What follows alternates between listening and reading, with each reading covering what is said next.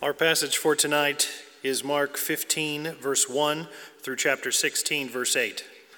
I'll be reading chapter 16, verses 6 and 7.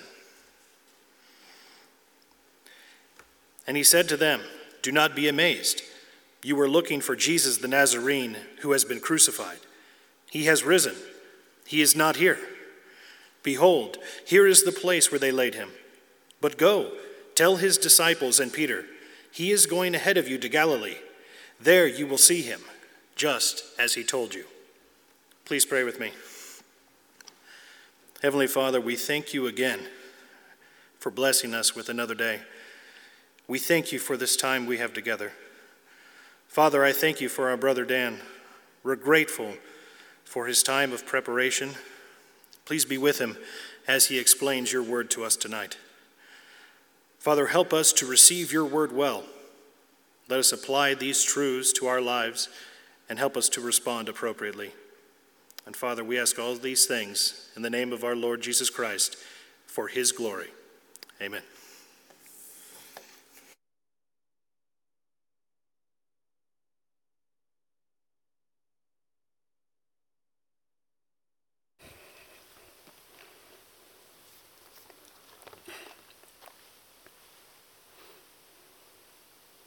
Good evening. So the opposite of evening is morning. So I'm going to start off this sermon talking about a morning. Particularly an early morning one day in August, a decorated Army Air Force pilot by the name of Colonel Paul Tibbets Jr. led the 509th Composite Group on a mission which would take approximately 5.5 hours to complete. Tibbets was flying a specialized B-29 bomber, nicknamed the Enola Gay. When Tibbets and his flight crew reached the destination, they opened the bomb bay doors, and out of Tibbets' plane came what was codenamed Little Boy, which changed the course of human history forever. The day was August 6, 1945, and the first atomic bomb was dropped over Hiroshima, Japan at 8:15 in the morning. Now, the mission to drop the atomic bomb was not a routine mission, but a top-secret plan that required an accumulation of human events all coming together at the exact time and place for this to occur. However, the final decision to drop the atomic bomb came down to one man, a former judge out of Independence, Missouri, who became vice president, and then the 33rd president of the United States, Harry S. Truman. Now, the decision to drop the atomic bomb was an extremely important decision in human history. However, it pales in comparison to the death, resurrection of Jesus Christ. So the resurrection of Jesus Christ is the single most important event in human history. Nothing in human history has had such a significant impact on humans, on civilizations, as we know it. Skeptics, atheists, and believers all can come together to agree that Jesus Christ and his resurrection has had the biggest impact on human history. And it didn't take $30 billion of taxpayer money to do it. It took one man, it took 2 logs of wood, and 3 nails, and that's it. Today's sermon is on Mark's account of the crucifixion, death, and resurrection of Jesus Christ in chapter 15 and the beginning of 16. Now, if you notice, if you have a red letter Bible, that means all the words that are said by Jesus are in red, you will notice that most of Mark, there's a lot of red. But if you get to chapter 15 and 16, there's little to no red at all. And so the question is, why? Why is that? Why does Mark spend so much time around those who are in front of Jesus, around Jesus during his trial, his crucifixion, his death, and resurrection? Why not just quote verse 16, verses 6 through 7? Why not quote 1 Corinthians 15? Well, let's try to see if we can go through this and give an answer. Now, Brett loves to give us long, sophisticated points. I'm going to go the opposite. I have 3 points. I'm going to give you the outline in advance. So the first point is hopelessness. Hopelessness. And that is chapter 15, verses 1 through 37. So that's 1 through 37 is the first point, and that's hopelessness. The second point is glimmers of hope.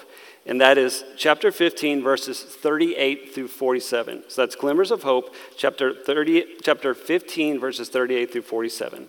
And the third point is hope. 5 words. So it's hopelessness, glimmers of hope, and then hope makes up chapter 16, verses 1 through 8. So under hopelessness, again, 15 verses 1 through 37, I do have a few subpoints. So make it not too easy for you, but this one is wickedness unveiled. So wickedness unveiled, and that makes chapter 15, verses 1 through 15. Now, in verses 1 through 15, Mark breaks down the organization essentially into 4 persons, maybe groups of persons. The first one being the chief priests, I'm going to call them. Pilate is the second one. The third is the crowd, and the fourth is Barabbas.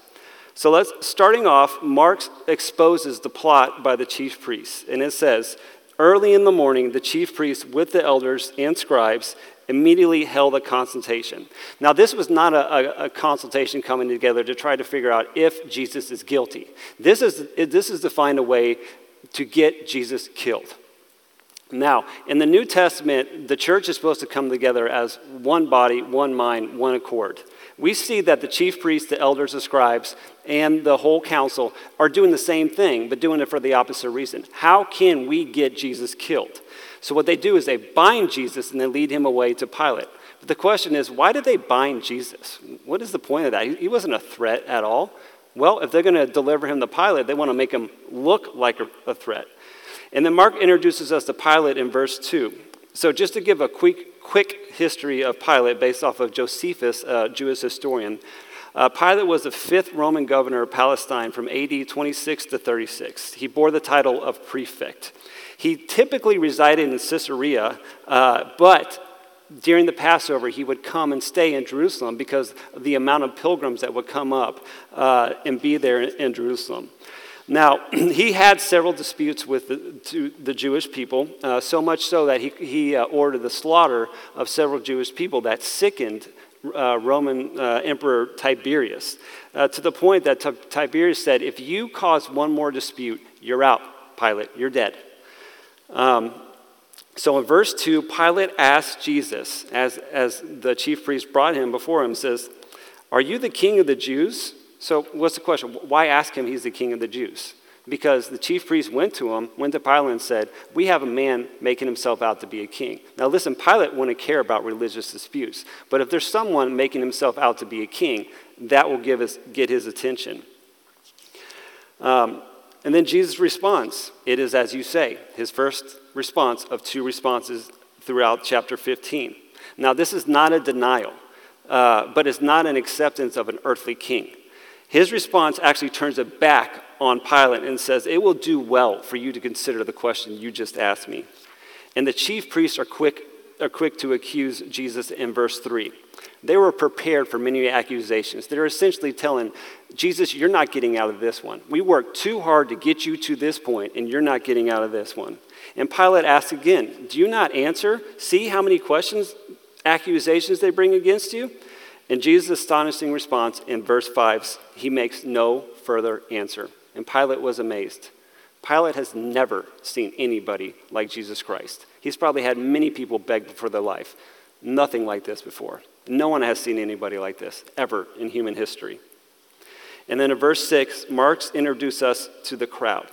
So verse 6 explains how Pilate used to release for them any one prisoner whom they requested. So for them, that is the crowd, as we'll see in verse 8. And at the feast, meaning the Passover, the feast of the unleavened bread. And this was something that Pilate likely did to win the favor of the masses. So in verse 7, Barabbas is introduced, and he is introduced as being in prison with the insurrectionists who committed murder in the insurrection. Matthew states that Barabbas was a notorious criminal. John refers to him as a robber. Luke notes that he's the insurrectionist in a murder. And then in verse 8, the crowd approaches Pilate and begins to ask him what he's been accustomed to do for them. Now, one of the commentators that I read stated that he believed the crowd was there for Barabbas. And the reason that is that it was so early in the morning. that those who did follow Jesus may not have known about this false sham trial. And second is the flow of the verses. It goes from releasing at the feast to naming Barabbas and to the crowd coming up at this point in time. So I believe that in part. However, I do believe that some of the crowd were there because of Jesus. However, I do believe the crowd were all there together in one mind because they wanted a rebellious leader. They were hoping that Jesus Christ would be that leader. But when it became clear that Jesus was not what they wanted him to, they turned their faith to someone like Barabbas. So in verses 9 through 10, Pilate asked the crowd, "Do you want me to release for you the king of the Jews?" For he was aware that the chief priest handed him over out of envy. Pilate had knowledge that Jesus was innocent. At this point in time, he knew he was innocent, that he was handed over out of that. He was not a threat to Rome, but the chief priest's plot would not be that easily undone. In verse 11, the chief priest stirred up the crowd and began to ask him to release Pilate for Barabbas instead. So what they're essentially saying is that if we can't convince Pilate on our own, we're going to get the crowd to get them. They knew how to get to Pilate. They knew what Pilate's weakness was. He was afraid of the crowd. And they knew the desires of the crowd for a rebellious leader. They inflamed their desires. And then verse 12, Pilate is concerned. He is now cornered. And he says, "What then shall I do with him who you call the King of the Jews?" And now, is that not the question that echoes throughout human history? What then shall we do? What should you do with the man who is called the King of the Jews, Jesus Christ? And how you respond is a sign of your eternal destination. Either you're going to heaven or you're going to hell based off of how you respond to that question. And then in verse 13, and we see how human nature responds at this point. Crucify him.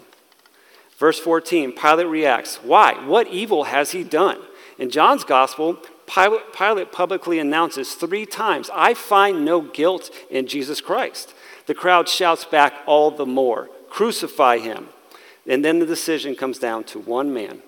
Just like Truman with the atomic bomb, it comes down to one man in authority, Pilate. Verse 15 tells us what the decision is and why. Wishing to satisfy the crowd, Pilate gives in to their demands, releases Barabbas for them, and after having Jesus scourged, he's handed him over to be crucified. Now, several of the commentaries that I've read have made Pilate out to be maybe sympathetic, or even cunning, or a strong leader. I think he's a coward. If you know the right thing to do and it's right in front of your face, you should do it. But he doesn't. So what do we take from this? If we could just lift the veil a little bit, what do we see behind all these people? The chief priests, for example, they wanted to retain power, the religious authority, prestige, wealth.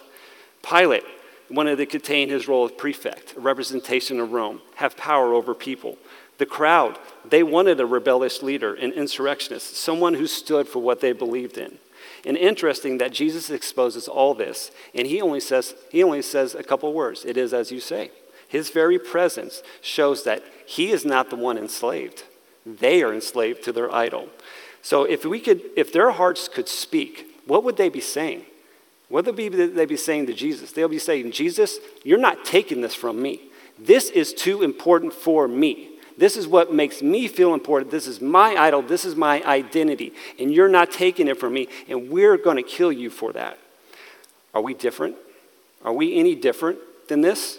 Do we struggle with the same sins? Pride, greed, envy, fear of the crowd, hope for a sinful leader? We have idols. Yeah, but I would never plot to kill someone. Are you so sure?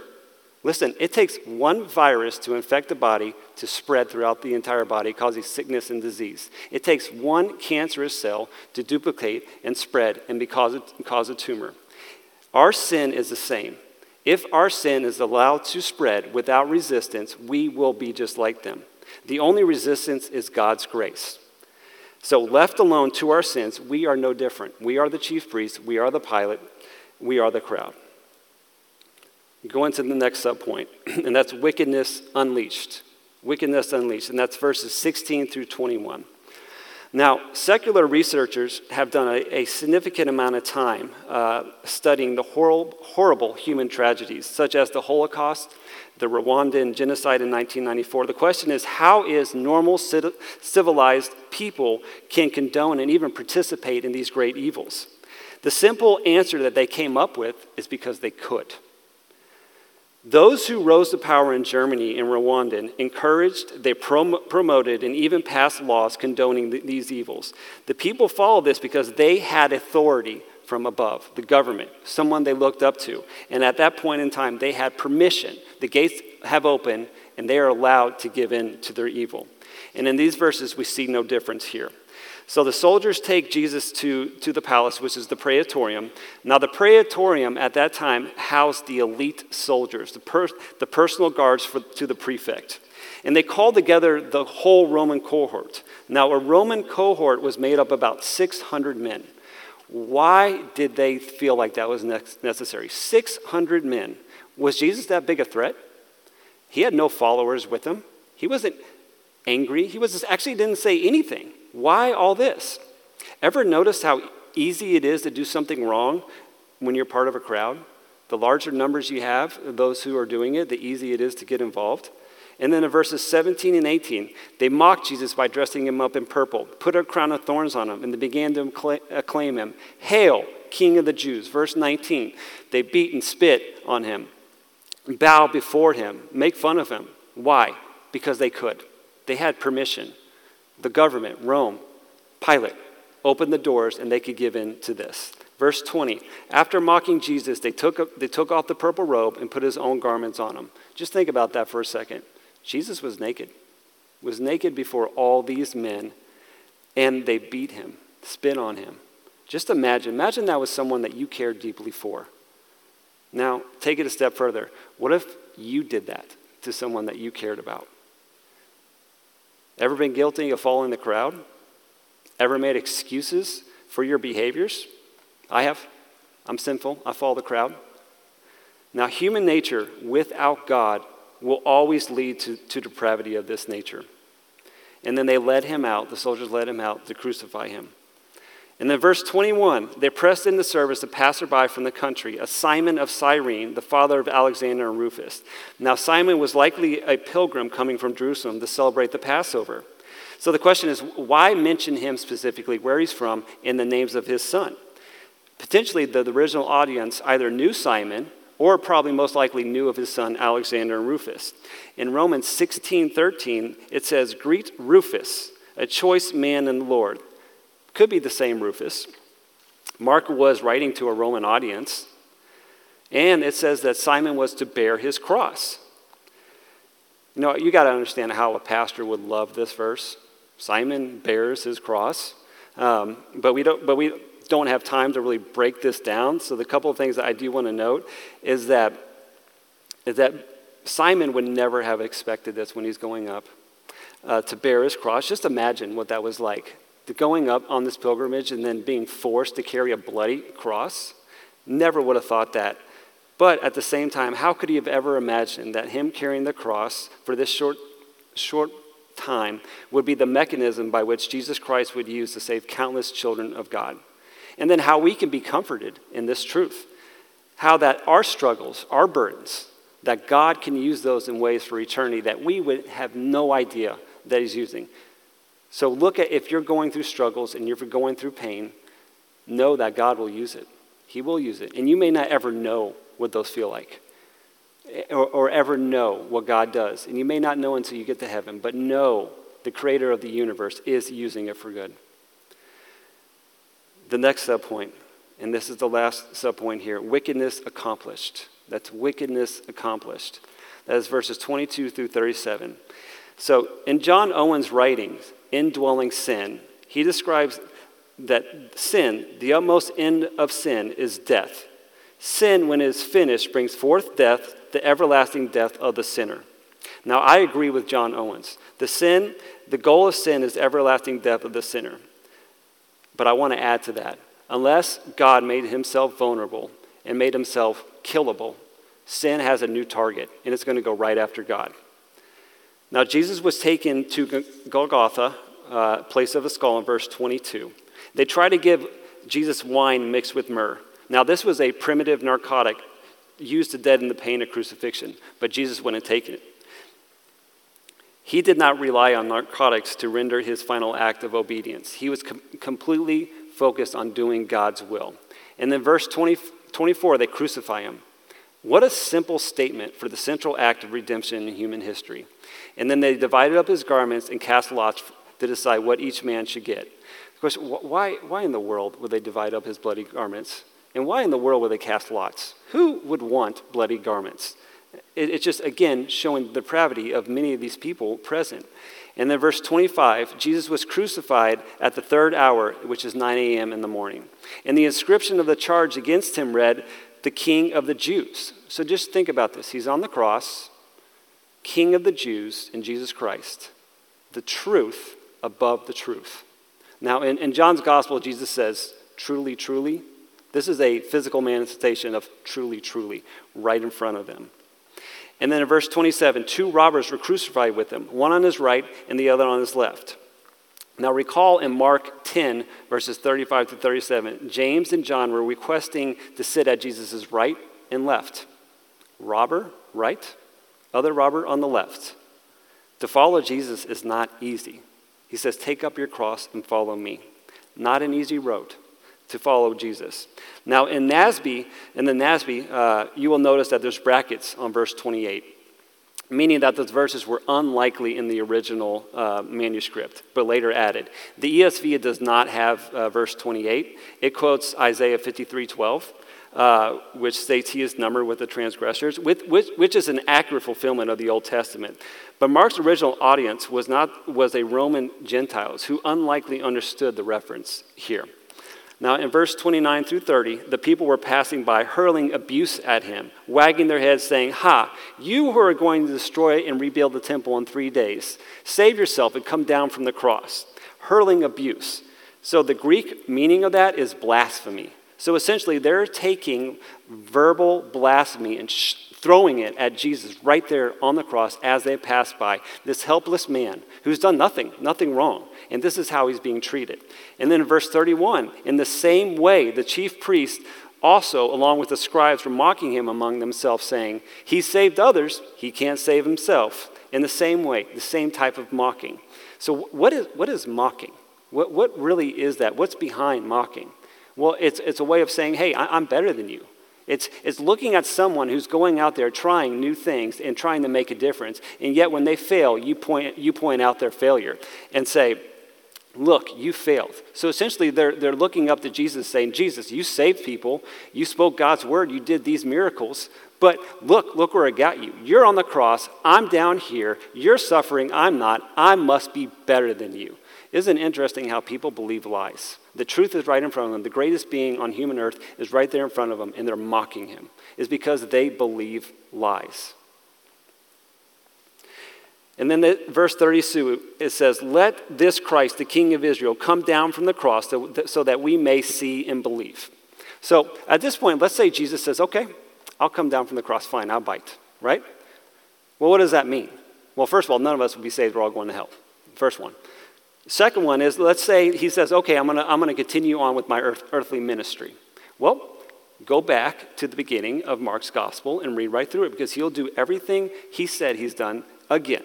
And what will happen again? Go back to verse 1 of 15. The chief priests will be finding a way to do it. It will happen all over again. Listen, seeing signs and miracles does not produce faith. It's a personal relationship with Jesus Christ. It's God opening up your heart. No sign or anything is going to save you. The signs point to who God is. It doesn't cause faith. So, and then it ends with, "Those who were crucified with him were also insulting him." So let's just look at this. This is like a full spectrum of people that Mark is putting here. So we have the elites, the chief priests, and the pilots. We have the learned and the wise, scribes, elders, and council. We have the military, soldiers, the normalized citizens, the passerby, the crowd, the disorderly rebels, criminals, the robbers, all doing the same thing, mocking, ridiculing, promoting the death of Jesus Christ. all doing the same thing, all desiring the same thing. No one is immune from this. No type of personality, no one coming from a special family. Everyone will do the same thing in their human nature, which is want the death of Jesus Christ. And then at the 6th hour, darkness fell over the whole land until the 9th hour. So that's 12 p.m. to 3 p.m. So this is a supernatural darkening of the sun. And then we hit verse 34. Jesus cries out with a loud voice, Eloi, Eloi, lama sabachthani, which is translated, my God, why have you forsaken me? And this is Jesus' final statement, final written statement in Mark's original gospel. Now just dwell deeply upon this. How is it that Jesus Christ, fully God, fully man, the second person of the Trinity, always been with God, can be cut off from God's presence in his love? Now, there is no commentator on this earth who could ever describe what this means. Jesus, rejected and scorned by Israel, sacrificed as a political pawn by Rome, denied and abandoned by his own followers. Jesus is wholly forsaken and exposed to the horrors of humanity's sin. The horror is so total that in his dying breath, he senses the separation from God. The wrath of God is poured on Jesus Christ. Now, I believe when we get to heaven, we are going to learn more and more about Jesus. We're going to learn more and more about God. But we're going to not have the pollution of sin affecting that. Now just imagine that you get to learn without questioning. You always know the right thing in the next step. Now this, I can tell you this, you will never understand this even in heaven, ever. Because we're not God, we're not Jesus Christ, and we have never been cut off from God like this. But we'll know more, and we'll know more. And the more we know, the more we're going to know God's love. And the more we know God's love, the more we're going to love God. Just imagine what that's going to be like. Just to dwell in God's love there in heaven, knowing this great act that he did for us. Now moving on to verses 34 through 36. And when some of the bystanders heard it, they said, behold, he is calling for Elijah. So why Elijah? So Jewish belief back in the day was that Elijah would come and rescue a righteous, innocent person. Because in the Old Testament, he was taken up without dying, so they believed that God would send him to rescue it. Other commentators say the way he said Eloi sounds like Elijah. And then someone fills a sponge with sour wine, gives him a drink, and says, let's see whether Elijah will come down and take him down from this cross. You see how these people were blind to Scripture? There's nothing in there that says Elijah's going to come down. They're blind to truth. They wanted to keep Jesus alive to see if he'll do a miracle. They didn't really care about this innocent man suffering on the cross. Again, faith is not the result of miracles and signs. It is that personal relationship with Jesus Christ. And then verse 37, Jesus utters a loud cry and breathes his last. Jesus dies. The Son of God dies. Now just stop and think about this for a moment. What if you were the original hearer of this manuscript? Okay, so understand that back then, they did not have the Bibles that we have. They didn't have numbers, verses. They didn't have chapters. They didn't have subtitles. So they didn't know what was going to be happening next. It was on papyrus. It was straight writing. And it typically was one person reading to an audience. So let's say the reader said, okay, I need to take a break. I'm going to go get some water. What would the original hearers be thinking at this point in time? This is awful. This is horrible. How is the hero of this story going to die? Then did you start this gospel off by saying, this is the gospel of Jesus Christ, the Son of God, but you're saying he's dead. Someone should have stopped this. The chief priests, elders, scribes, council, the Sanhedrin, you know the law. You shouldn't have plot to kill somebody. Pilate, you represent the government who's supposed to step in and help the innocent. You should have stopped it. Crowd, you should have stopped it. The people, the voters, should have stopped it. Soldiers appointed to protect people, you should have stopped it. Passerbys, nobody is helping Jesus Christ.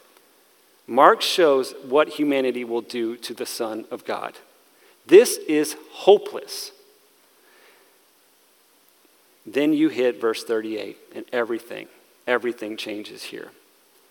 Like a ray of light through the window when the sun comes in the morning, or when news within the Nazi-occupied France spreads that the Allied forces are approaching, there's glimmers of hope. Verse 38, the veil of the temple was torn in two from top to bottom. A symbolism that the death of Jesus Christ has opened a way to God that did not exist before. There's a way to the Holy Holy. The veil was a block to the Holy of Holy, to God. It's broken down because of Jesus Christ's death, and people have a way to Jesus Christ people have a way to God that was never there before. Verse 39, the centurion, first to announce that Jesus is the Son of God. A Gentile soldier is the very first person to announce in Mark's gospel that Jesus is the Son of God. Now, just imagine what this was like to a Jewish reader. A Gentile is announcing that Jesus is the Son of God. He's the first one to announce it. Now, Mark was a disciple of Peter, and most of what we have in Mark is from Peter. Now, I can just imagine that Mark is taking down all that Peter's writing to him. And we get to this point, and Mark's like, you want me to put that in there? You want me to put that a Gentile, a centurion, the one that's in front of Jesus to make sure he's dead, is the one who acclaims that Jesus is the Son of God? And Peter says, absolutely I do. You put that in there. And praise God that he did. I'm guessing everyone in here is a Gentile. And because of that, we know as Gentiles that we have a way to God through Jesus Christ. Praise God. Praise God. And in verse 40, Mark introduces the women. Mary Magdalene, Mary the mother of James, the Less, and Joseph and Salome. They're looking on from a distance. But notice, they were there. They were committed to Jesus. You just have to love through the Gospels Jesus' love for the women and the women's continued on devotion for them. It is uncanny, and especially the fact that they would mention that in a near ancient the Eastern writings. This is unheard of, that they would even mention women at this level. But the fact that God put them in there is because God had a plan for that. And it's amazing to see God's plan work out like that. Now, and we don't see any of the disciples there. How about the mighty Mark, or mighty Peter? Nowhere to be found. But we notice that women are there, devoted and committed to him. And in verse 41, we see that when Jesus was in Galilee, they used to follow him and minister to him, the women. Now, the Greek wording here is this isn't a stop of ministry or a pause of ministry. This is a ongoing, committed, being devoted to Jesus Christ is what these women had. In verse 42 through 46, we are introduced to Joseph of Arimathea and the burial of Jesus Christ. Now, it was evening by this time and it was the day before the Sabbath, was referred to as a preparation day. This will be Friday for us in verse 42. Joseph of Arimathea is described in verse 43 as a prominent member of the council, who himself was waiting for the kingdom of God. Now, the ESV says looking for the kingdom of God, but really they had the same meaning. You're waiting for something good to happen. You're looking forward to it. Like, say, if you're going on a vacation, you're waiting for the day to go on that vacation, or you're looking for that day to go on a vacation. Now, many of you know me, and you know that I am a Aggie, and I went to Texas A&M, and we are always waiting for A&M to win the national championship. We're always looking for A&M to win the national championship, and we're probably going to be waiting for eternity for that one to happen. So it states that he gathered up courage, went in before Pilate, and asked for the body of Jesus. Now go back to verse 1 of 15. See how it mentions the whole council. It says the whole council here. Now in Luke 23:51, Joseph is described as a man that didn't consent to their plan and action. John 19:38 says Joseph was a disciple of Jesus, but a secret one for fears of the Jews. Now, he may not have consented to their plan, but there's no indication that he tried to stop it. No indication that he went in before Pilate and said, don't do this. No indication that he was in with the crowd saying, stop, don't listen to these other people. Why did he gather courage now and not then? The simple answer is because God gave him courage at this point in time. In his human nature, he did not have courage. But the death of Jesus, God used that to rise up courage in him. And in verse 44 through 45, Pilate wondered if Jesus had died by this time. Jesus asked the centurion, whose job was required to guarding the criminals, if he was dead. And he learned that he was dead, and he granted the body to Joseph.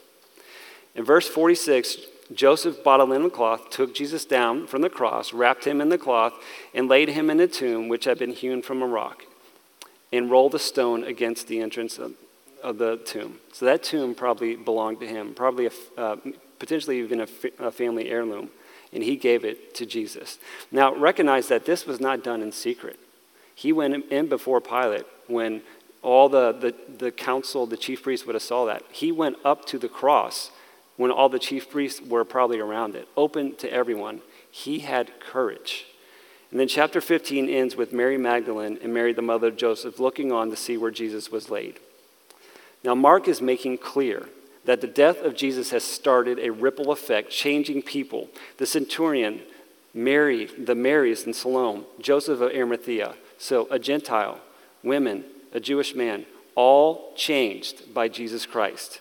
Do you see the shift here from hopelessness, Jesus' death, and then now there's glimmers. There's actually hope. And then let's get to our final point, which is hope. And this is verse 16, chapter 16, verses 1 through 8. So we finally reach chapter 16 in the final verses here. Now, I started off the sermon with three subpoints of wickedness. Now I want to end with 3 subpoints of the opposite of wickedness, which is love. So the first one is love's devotion. So that's love's devotion, verses 1 through 3. So here we see, after the Sabbath was over, Mary and Mary, the mother of James, and then Salome, bought spices. And they came to the tomb early in the morning on the first day of the week, which would be Sunday. And on the way, they were discussing who will roll away the stone for us. Now, just imagine during the Sabbath what these women were thinking, how much turmoil was going through them, knowing that Jesus, who they have followed, had been crucified. But yet, despite that turmoil, despite that none of the disciples were around, they showed continued devotion to Jesus, even in his death, which is simply amazing. And honestly, their devotion is a result of God's devotion and love for them. And we can learn a lot from these women, that in times of fear, confusion, sadness, stay focused on Jesus. It will be worth it. And like Simon of Cyrene, he could never imagine that his one single act of devotion would have such an effect on human history in the gospel. The women would have had no idea that their act of devotion would continue on in Scripture and hit the hearts of so many believers for over 2,000 years. It's simply amazing. And that's the next one. Love's amazement. So that's love's amazement, and that's verses 4 through 5. So verse 4, looking up, they saw that the stone had been rolled away, even though it was extremely large. Now understand this. These women were not weak, likely very strong. Most people back then were extremely strong. Just think about it. Everywhere they went, they walked. They probably were holding a lot of items. They had to hold their kids. I think Jesus was probably pretty strong. He was a carpenter. I don't like the way that TV and movies tried to portray them. They were extremely strong. So the fact that 3 women could not roll away this stone was a good indication that this was a huge stone. And when they got there, the stone had been rolled away. No other evidence, and the only evidence that it could be made is that it was moved without any human intervention, a sign that God had rolled away the stone. Verse 5, the woman entered the tomb and see a young man dressed in a white robe sitting at the right. Now, the young man was an angel. How do I know this? First of all, it's very unusual for a young man to be sitting in a tomb waiting for people. Second, in Matthew's gospel, he states that it was an angel in the tomb. In Mark's gospel, it is how the women respond to seeing the young man that proves he's an angel. Now, Greek words are so rich, depth with meaning that English words could never, ever accomplish. The Greek word for amazed or alarmed, used in ESV, means fear and wonder, astonishment and distress, all in one. It's the same word used in Mark 14:33 when Jesus' intense duress in Gethsemane. Unlikely that the woman will respond in such a nature if it was just a young man. And this act of God shows God's love amazed them. They were amazed by this act here. And then the final one here is love's message. And that's verses 6 through 8. The angel tells the women, do not be amazed. You are looking for Jesus the Nazarene who has been crucified. The women were going there. They're focused on anointing the body of Jesus, potentially even for some form of closure. Never in their mind would they have thought that Jesus Christ would have been resurrected. One of the commentators put it really well. It says, "It is so interesting that the living are so preoccupied with death, but the crucified one, Jesus Christ, is consumed with life." But the angel announces, Jesus has risen. He is not here. Look at the place where they laid him. This is the gospel right here. Jesus died by crucifixion. He was buried. He was raised from the dead on the third day. Recognize humans were not the first one to proclaim the gospel. It was God who proclaimed it. God was not leaving it up to humans to be the first one to announce the resurrection. In the verse 7, the angel commands the women, take the good news to the disciples and Peter. Specifically, tell them that Jesus is going ahead of you to Galilee. There you will see him, just as he told you. Interesting that the commandment to tell the good news was specifically given to the women, to take to the disciples and Peter. Something that you would not expect to be made up 2,000 years ago. If this story was made up, they would never have included the women in there. And that's just an apologetic point. But listen, God does not make mistakes. He did this purposely. And it's an encouragement to all believers that God was using women who were looked down upon by society, that despite the disciples abandoning him and Peter denying him, he still calls them and wants to use him. And despite all our failures, he will continue to use us. Praise God. Praise God, he uses broken people like us. And how do the women respond? They flee from the tomb. The verse says, trembling and astonishment had gripped them. They were consumed by fear. The verse 8 ends with, the women said nothing to anyone, for they were afraid. So Mark's original gospel ends with the word afraid. Now you'll notice here, verses 9 through 20 are in brackets, not part of the original manuscript. They are added much later. Now, there's a lot to that. So what I'll tell you is there is a man named Dalton here. So you might want to talk to Dalton after this. And Dalton will lead you to Brett, and Brett will be conveniently on vacation and talk about it. Yeah. But seriously, I'm sure they'll answer your question. There's a lot of depth there. And we notice that the women eventually do tell the disciples. Matthew, Luke, and John's gospel all indicate that they do. And then how else would a Mark have gotten this information if he didn't get it from the women? So why end the gospel here, the original manuscript of Mark, so abruptly with the word afraid? Now, I believe Mark is calling the readers, the hearers, that in light of the resurrection, and he's prompting them to respond in 4 ways. First of all, in light of the resurrection, knowledge of the empty tomb, reread the Gospel of Mark. Now, where did I get that? Verse 7, the angel says, Jesus is going ahead of you to Galilee just as he told you. So let's go back to Mark 14, 27 through 28. So that's Mark 14, 27 through 28. And it says, and Jesus said to them, you will all fall away, because it is written, I will strike down the shepherd, and the sheep will be scattered. But after I'm raised, I will go ahead of you to Galilee. And then go to Mark 9:31. So it says, for he was teaching his disciples, telling them, the Son of Man is to be delivered into the hands of men, and they will kill him.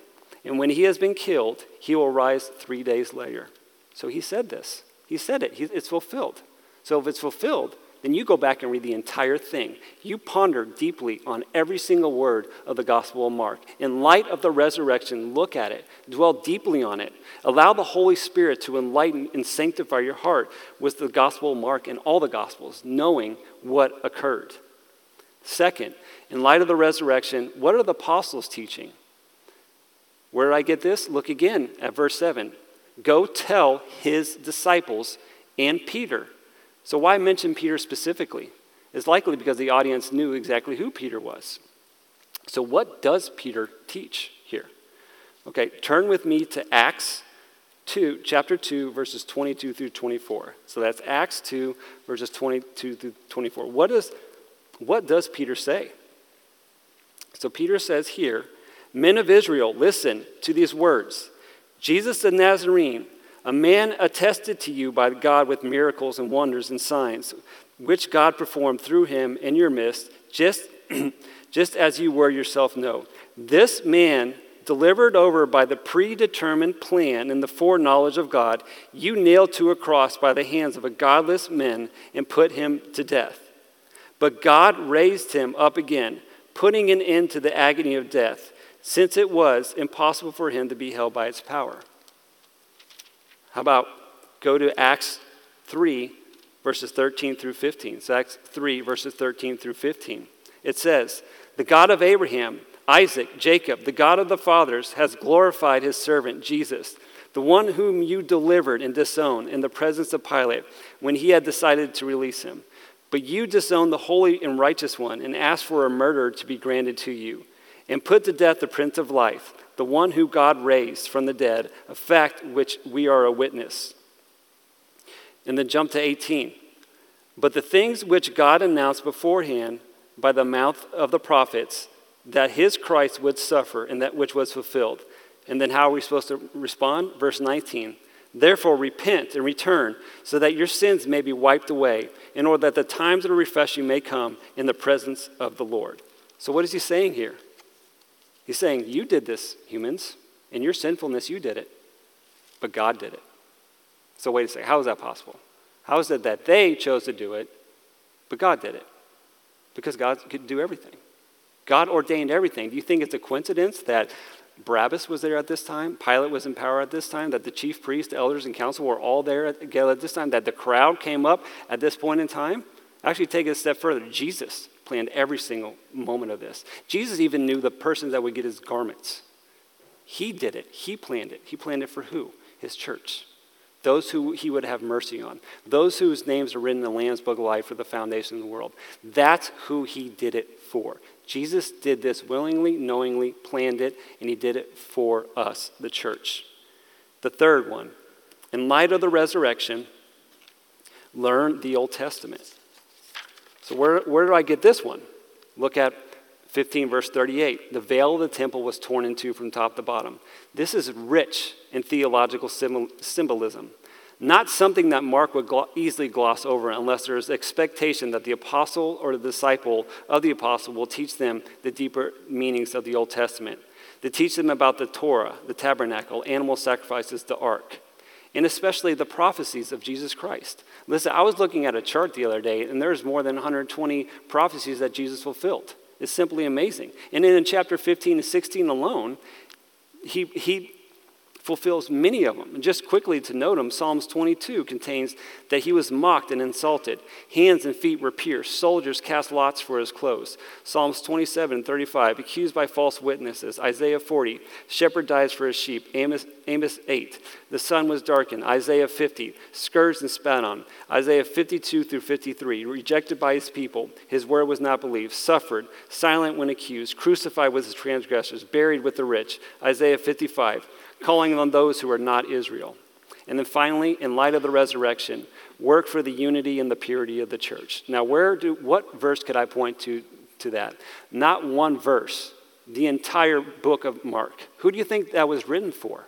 It was written for the church. The gospel of Jesus Christ was for the church. Now, he's calling the body to be unified together in one. And we are called to be holy, to be set apart.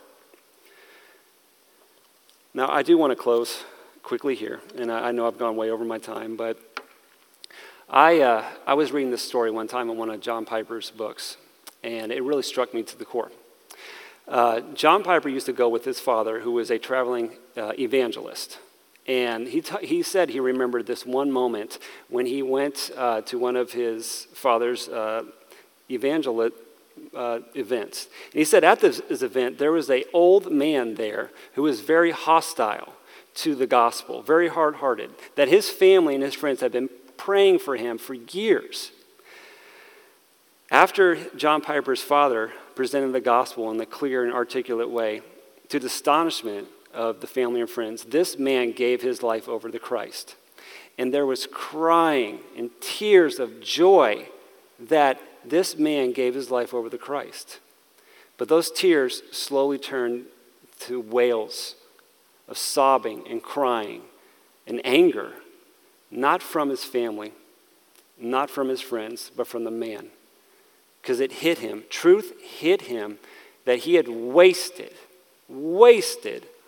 all these years going after things that didn't mean nothing, that was eternal. Now I close with that, and you may think, how does that apply to us as believers? Now it does apply to us because we waste a significant amount of time thinking about things, doing things that have no eternal consequence. Now I believe that when we are in heaven, we're going to look back and we're going to see all the time that we wasted. But we're also going to see all the time that we focused on God. And that's going to be like threads of gold that God's going to weave for us to show us what he was doing in our life. So redeem the time that you have. Redeem it by looking at Scripture, pondering upon it, dwelling upon it. Do it by fellowshipping with one another, loving one another. Do it by loving the church, for the unity of the church, the purity of the church. Do it for that. And I'm telling you, you're never going to regret it. You're never going to regret the fact that you may have missed a Chiefs game in order to go to church. You're never going to forget the times that you spent praying with someone instead of at home because you were tired. Redeem the times. Okay, pray with me.